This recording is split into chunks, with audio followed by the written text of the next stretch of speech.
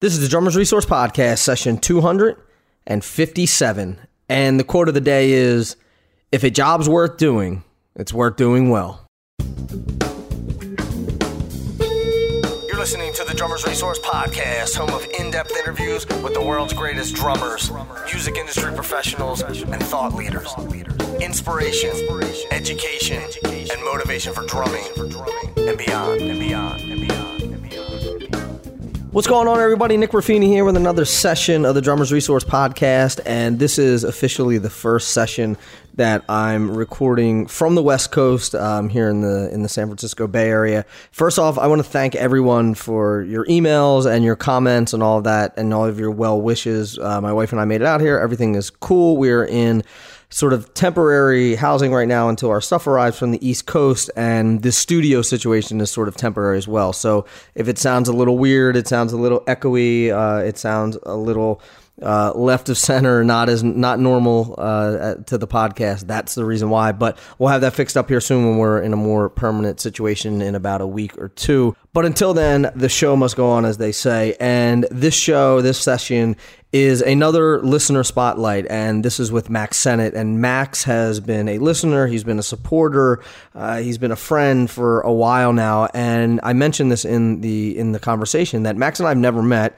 but I have talked to him numerous times back and forth from as soon as I started the podcast. He was one of the first people who ever reached out to me, said how much he dug the podcast. We talked back and forth. We've talked on the phone I wanted to get more of an insight of what people are looking for the podcast. So without knowing each other, Max and I have known each other for a long time. So it's an absolute pleasure to have him on the podcast. And I love these listener spotlights. I can't wait to do more of these. But we are here with Max now. So let's get into it with the one and only Max Sennett.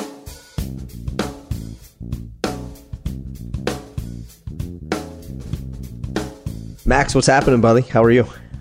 Awesome, Nick. How are you? Good. I think I just called you buddy and brother in one word. I didn't notice. I think I just called you bruddy. Nice. We just invented a word here on the podcast, bruddy. So, first of all, you are the first person to be recorded sort of, I guess, in my West Coast studio now. So congratulations on that.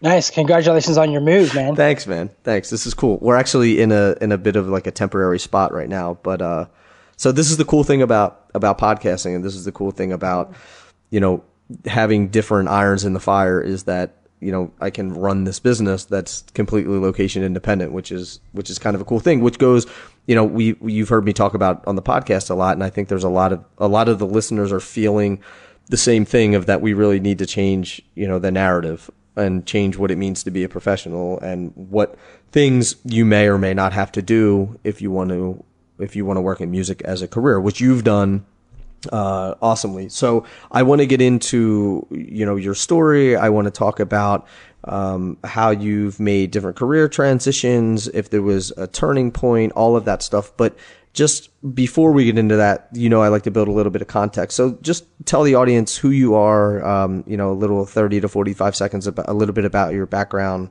and what you do.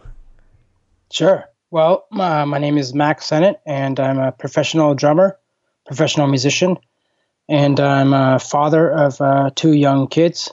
They're 3 and 7, and a husband, and I live in Toronto, Canada. And I've been playing drums for more than 30 years. And what was the other question? What was the rest of that? Well, I just wanted to know a little bit about, the stuff that you're doing now. But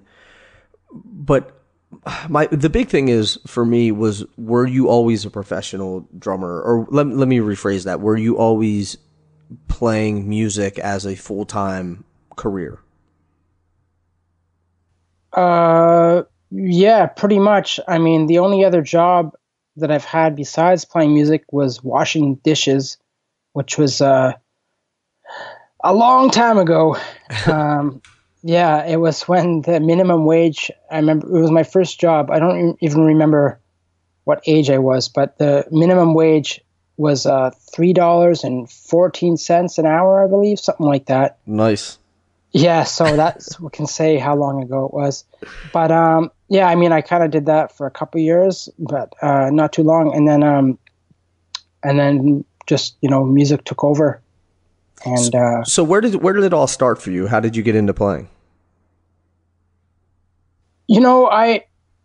I don't even remember banging on pots too much, but I guess I was sort of banging on stuff a lot. And my mom, when I was 7 years old, for my birthday, I got a snare drum. Mm-hmm. And, I didn't have lessons at that time. I just got this drum, and I have zero recollection of what I actually did on it. I wasn't like practicing rudiments with a metronome or anything. Snare drum pieces, but I played it. My birthday's in May, so I got it for my birthday, and I'm pretty sure it was Christmas that I sort of got the rest of the kit. Mm-hmm. When I was 7.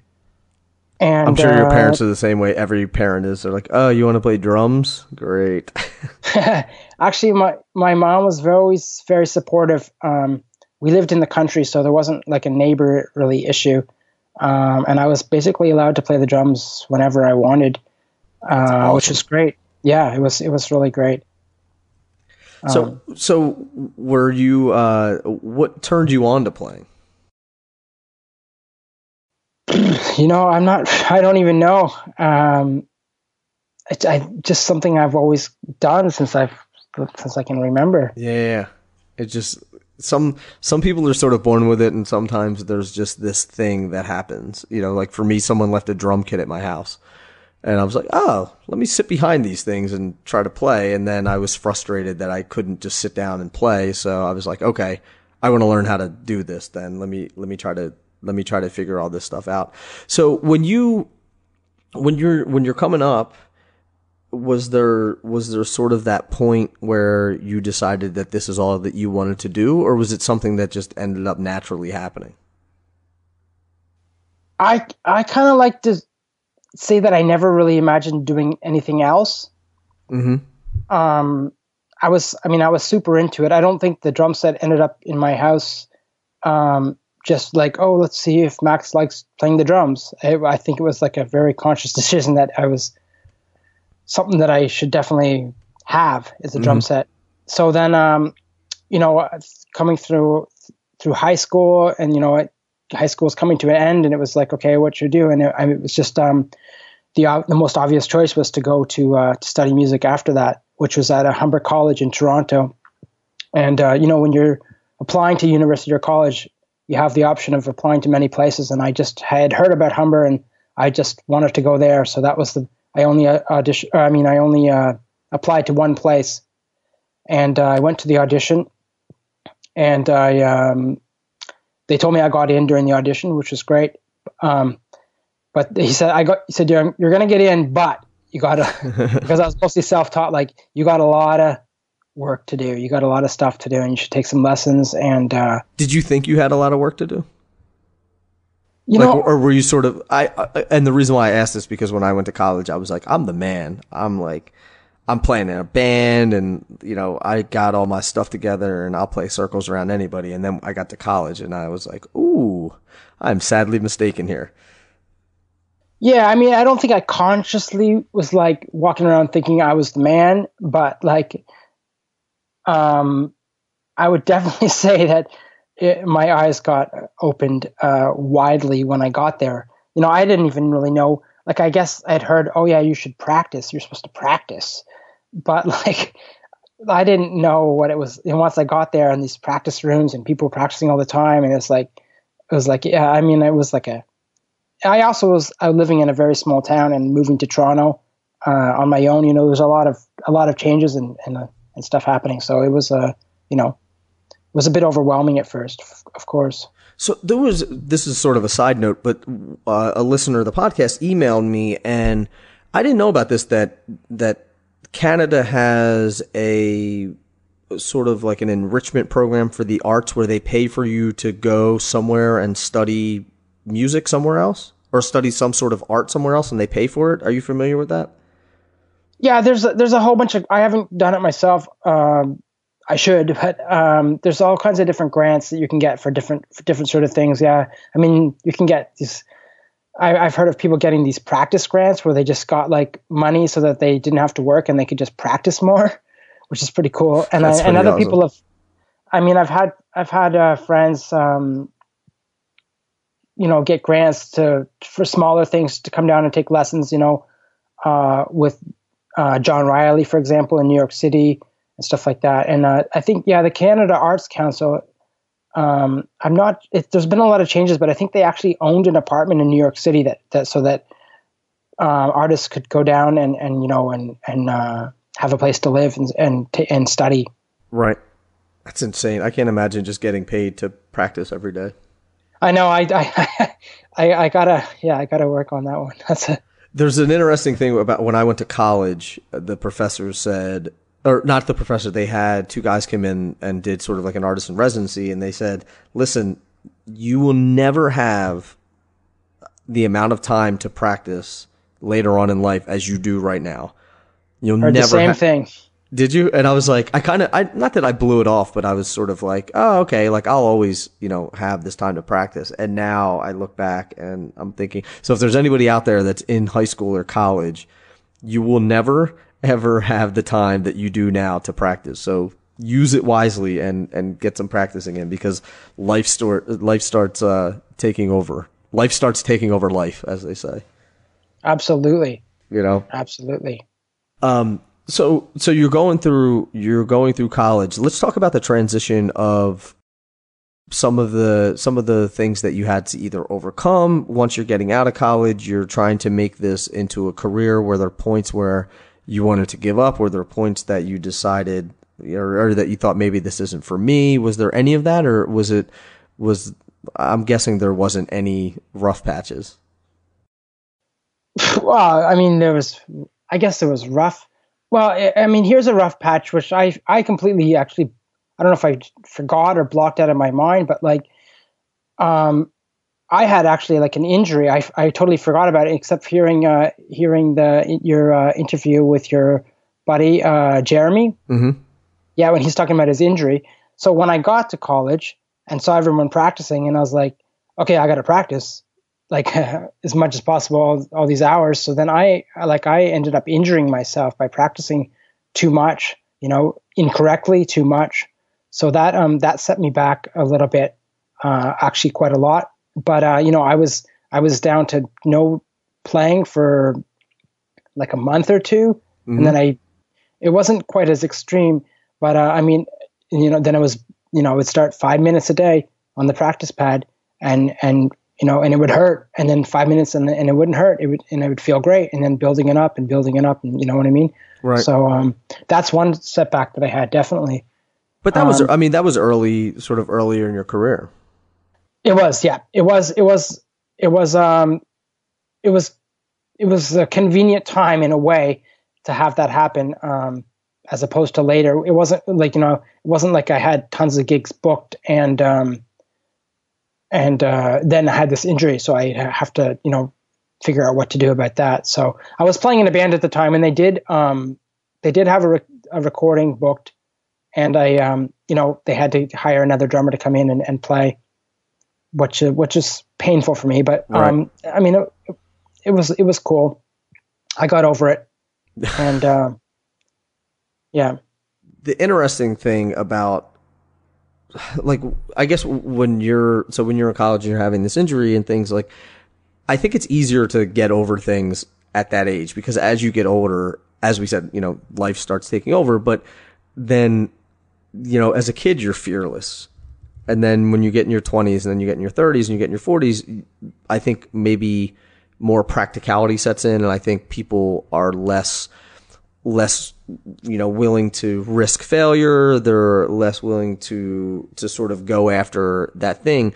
I know for you never had to do that in terms of making this big jump of, say, leaving a corporate gig to go play professionally or anything like that. But you've maintained this career for, how long have you been playing professionally? What, 20 years or so? And yeah, about that. Yeah. So what do you think has been some of the keys to the longevity of your career? Because, you're not playing with, you're not playing stadiums. You're not doing like these huge, massive tours where you're playing in front of hundreds of thousands of people. But I think that we've said this enough on the podcast that you don't need to do that to be a professional. You don't need to do that to make a career. It's like Ndugu Chancellor said, I had lunch with him a couple years ago, and he said a lot of people aren't making it as musicians because they're afraid to do, or they're not willing to do the gigs that all of the people years ago would do. So they won't do weddings, they won't do bar mitzvahs, they won't do corporate events, they won't do, all these other things. And he's like, I would go work for Michael Jackson and then go play a corporate gig the next day and then go back and work with Michael Jackson again. He was like, because I'm a professional musician and I get paid to play music. Yeah. So what has been some of the things that you think have been major contributions to you making a career and a successful one throughout the last 20 years? I think it's just the being open, not being like, oh, I don't want to play that kind of gig. I mean, I basically take whatever comes to me that I can handle. If it's been something like musically that I'm not like, that music's going to be hard. It hasn't really scared me. I'm not afraid to put in the hours of learning the music. I've been throwing some pretty difficult music in the past and lately as well. So I, just being open, not, it's like, I have the teacher that I studied with at Humber College, Mark Kelso, who you should have on the podcast someday. Mm-hmm. He was talking about this recently, just saying, he was telling some students like, would you rather flip burgers or work at McDonald's, or you can go out and play some songs that you may not enjoy that much, at a wedding, and still get paid for it. You probably get paid more for it too. Right. It's like it's just choices and being open to. It's at the end of the day for me, it's music. It doesn't matter. For me, hopefully I'm going to play with good musicians with good attitudes. I like doing that. And if that's the case, it doesn't matter what the music is. You know what I mean? It could be whatever. Like just being open. I think that's really helped, and being professional about it. If you're going to be a professional, you have to do the job. You have to show up on time. And I took a music business class at Humber College with a guy named Rick Emmett, who's quite famous. He was the singer in Triumph, this band. He said something that I found to be really important. And he said, like, the music business is tough. It's so challenging. There's like, you put in so many hours practicing, and then you what you get paid for what you put into it, and it's never going to be the same. And there's like this, all the list of all these things that are like so hard about it, unreliable and blah blah blah. He said, but he said, if you have to do it, it's the best job in the world. And I truly believe that. Yeah. Like that's one thing that really stuck. It's like, it's like there's no formula also. It's like, to an extent, I mean, you could break it down. There is a little bit of a formula, I think. Like if you're never showing up on time, if you're not learning the music, if you have a bad attitude, then that formula will probably lead to not getting hired to too many gigs. Right. It's easy to know how to not make it. Yeah. I mean, I tell students a lot too, and I believe it myself. It's like it is a challenging business, and there is no guarantees. So that's why you have to. It's like a no-brainer. You have to show up, and it's like learning the music. You have to be prepared. Mm-hmm.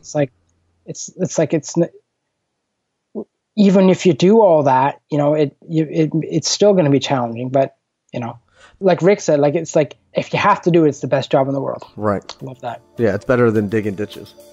Yep.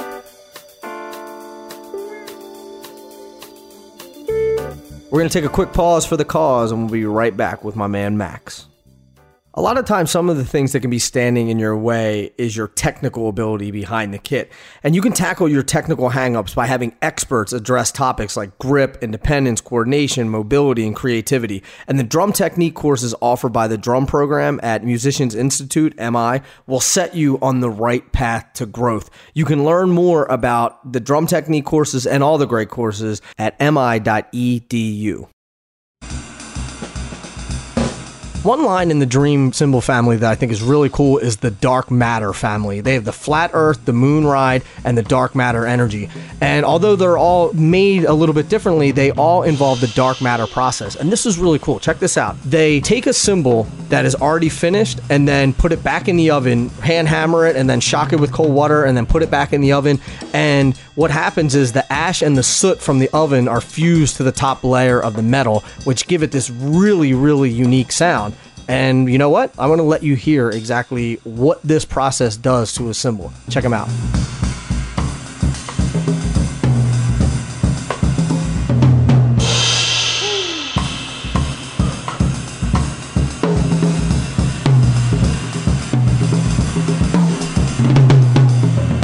To learn more about Dream Cymbals, their Dark Matter line, and all their great products, be sure to check out dreamcymbals.com.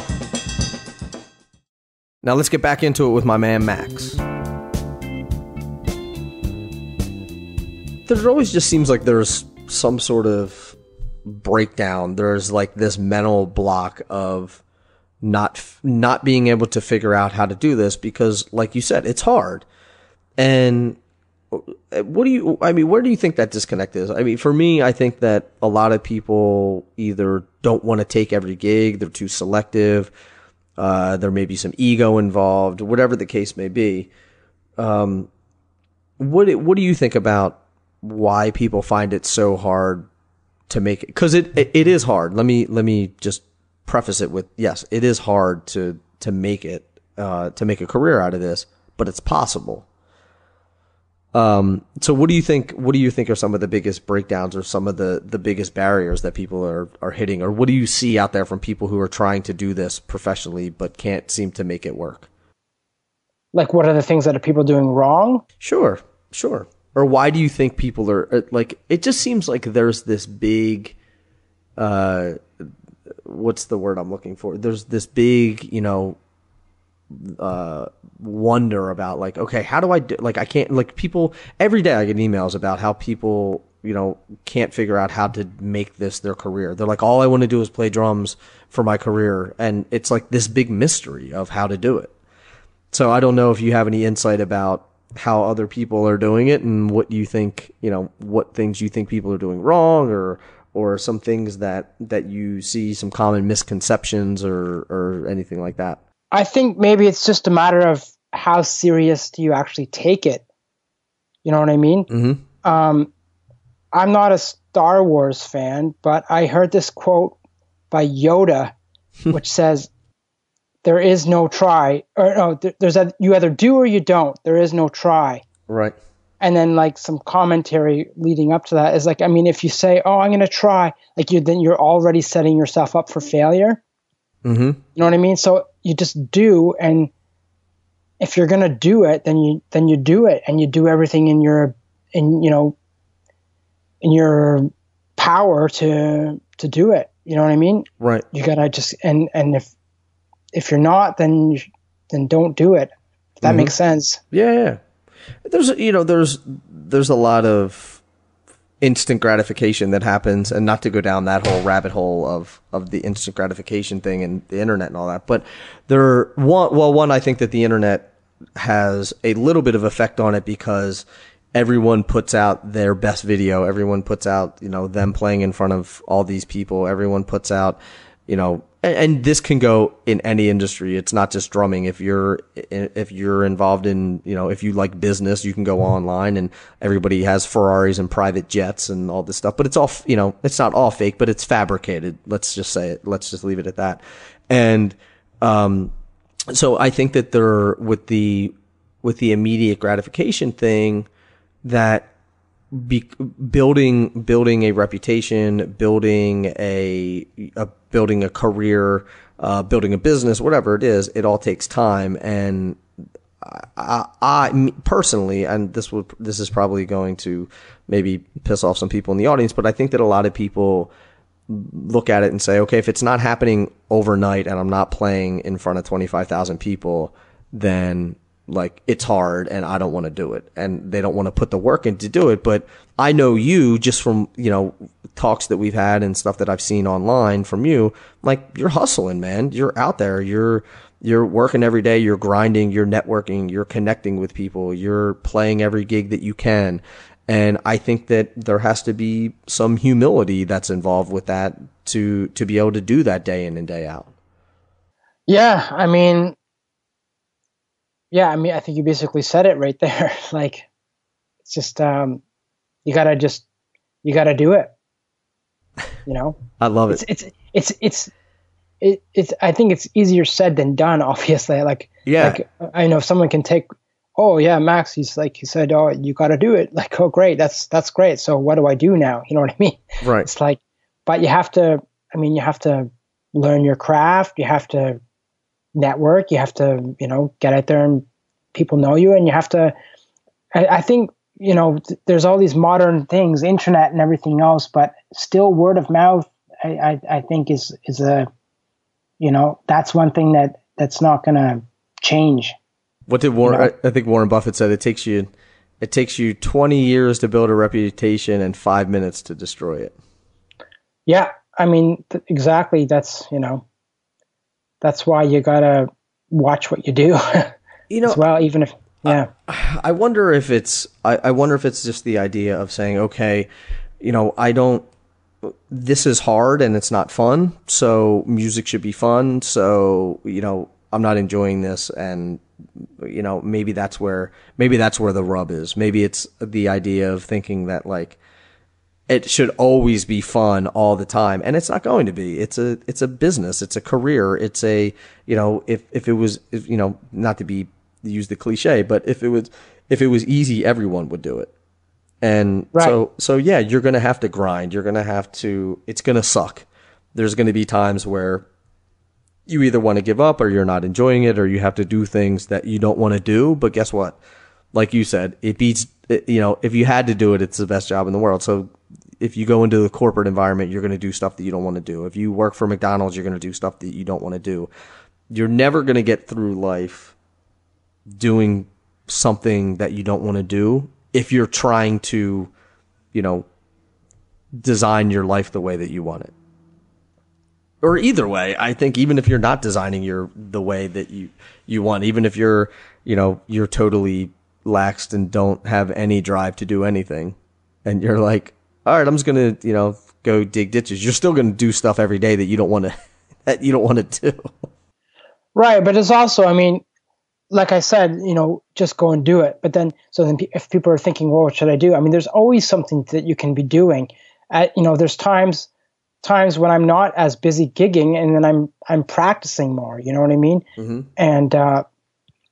And even within, like, for example, practicing, it's not always going to be fun, but you can sort of get motivated, inspired, or do things in a different way. For example, if you're, it's a pretty good idea to practice a single stroke roll or whatever. And instead of with the metronome, you could play along with music or something, as to make it fun. Mm-hmm. You have choices. There's choices of ways that you can do the things that aren't as fun in a fun way. Sure. Or just using I'm just using the single stroke roll as an example. Right. That's one thing you would have to do.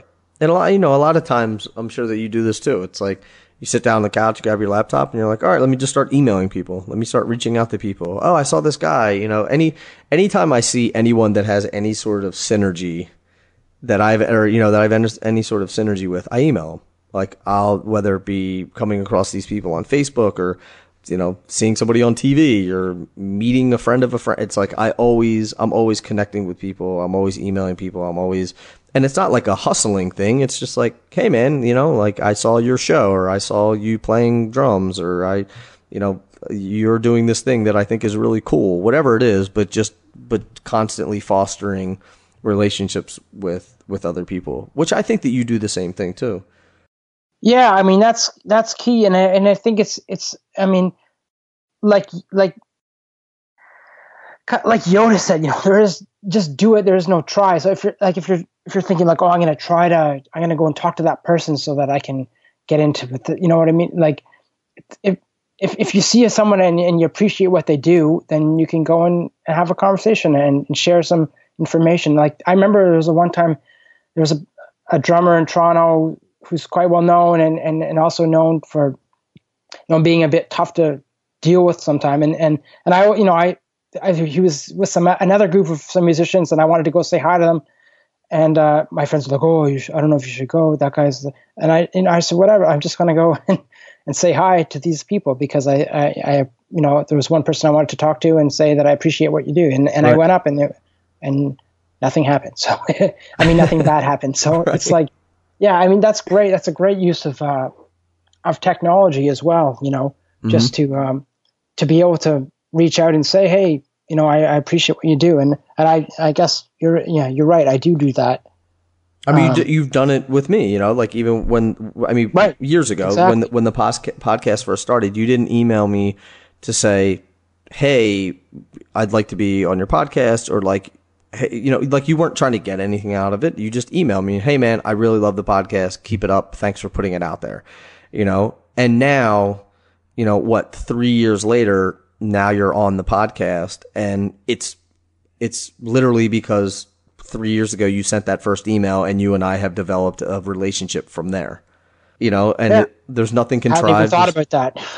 Well, yeah, that's isn't that the natural progression of how relationships start and how how friendships are made? It's just like, hey, I appreciate what you do, or I just wanted to connect with you and tell you, thanks for putting this out, or we have mutual friends, whatever the case may be.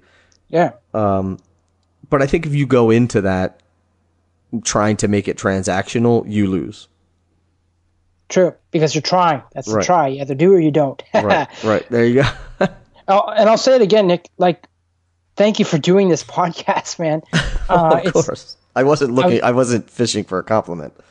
No, but I would like to give you one because I just feel like it's something I need to do. It's so great.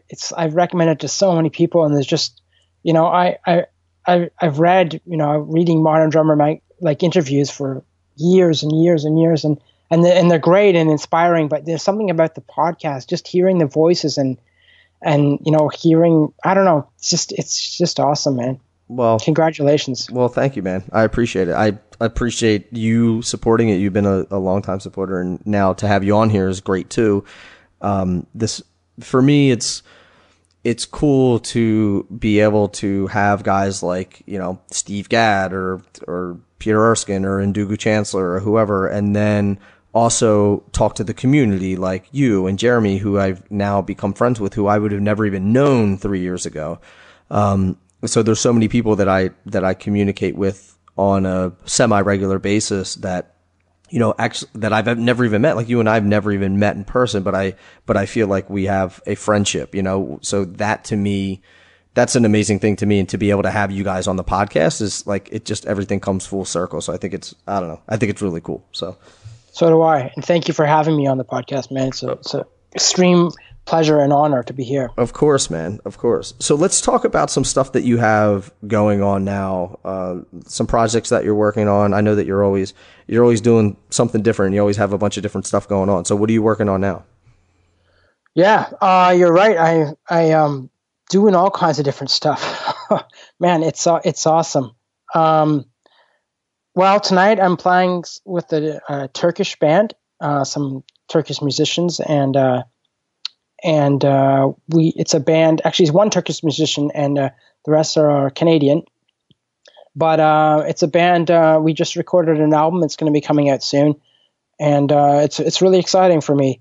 I was at a showcase year and a half ago, approximately, and playing with another Turkish musician that was in town for the showcase, and something about the music just really hit me. I was like, "What's going on?" Like I could really feel it inside, and I really, really been into that.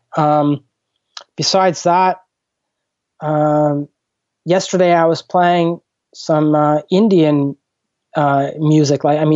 Indian inspired kind of a fusion of classical Indian music and jazz.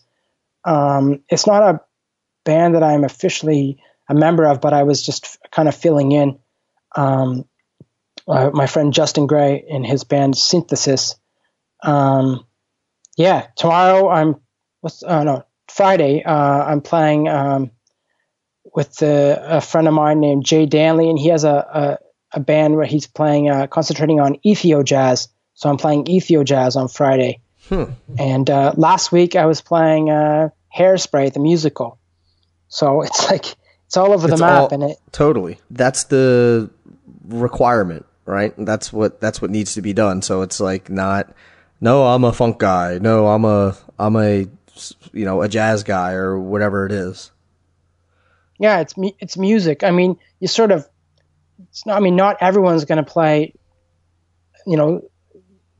every single style of music every single day. Some people are going to be more, it just depends on where your path has led you. And my path has led me to playing a lot of different kinds of stuff, Mm-hmm. They're calling it world music, just for lack of a better term. I mean, I don't know what the opposite of world music is. Out of this world music, I guess, whatever. But it's just a label. Labels can get tricky. That's sort of where my path has led me, and I really enjoy it. I like it, man. And congratulations for all the stuff that you've done. I think that you've sort of masterfully figured this out and put the right pieces of the puzzle together that work for you. And what you do may not work for someone else, and what someone else does may not work for you. But the only thing that matters is that it works for you. So, yeah. It's been the variety of for me, it's been really, really fun. I've sort of, you're not always going to play the music that you're most interested in, but it's just, hopefully you will. And lately I have been, it's been quite a range of stuff. And I've really sort of, even just growing up, my sort of ears have been sparked to more like, sounds from around the world than what's, typical sort of Canadian music, whatever that is. I mean, Rush or whatever, but, right. I don't know. It's. I know some people that do only pop gigs, only top 40 gigs, or they're playing all the latest hits and everything, and and that's fine. And for them, for me, it's like I don't do that often. And for the people that are doing it, sometimes I see that they sort of get burnt out in that.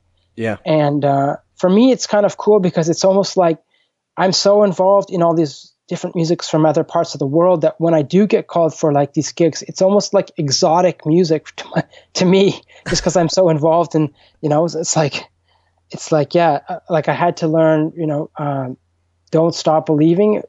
Right.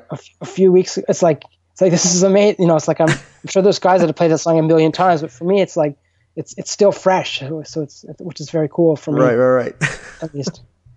And I'm sure somebody else is like, oh man, not this song again. And you're like, oh, this is awesome. I've never played this before. Yeah. It's great.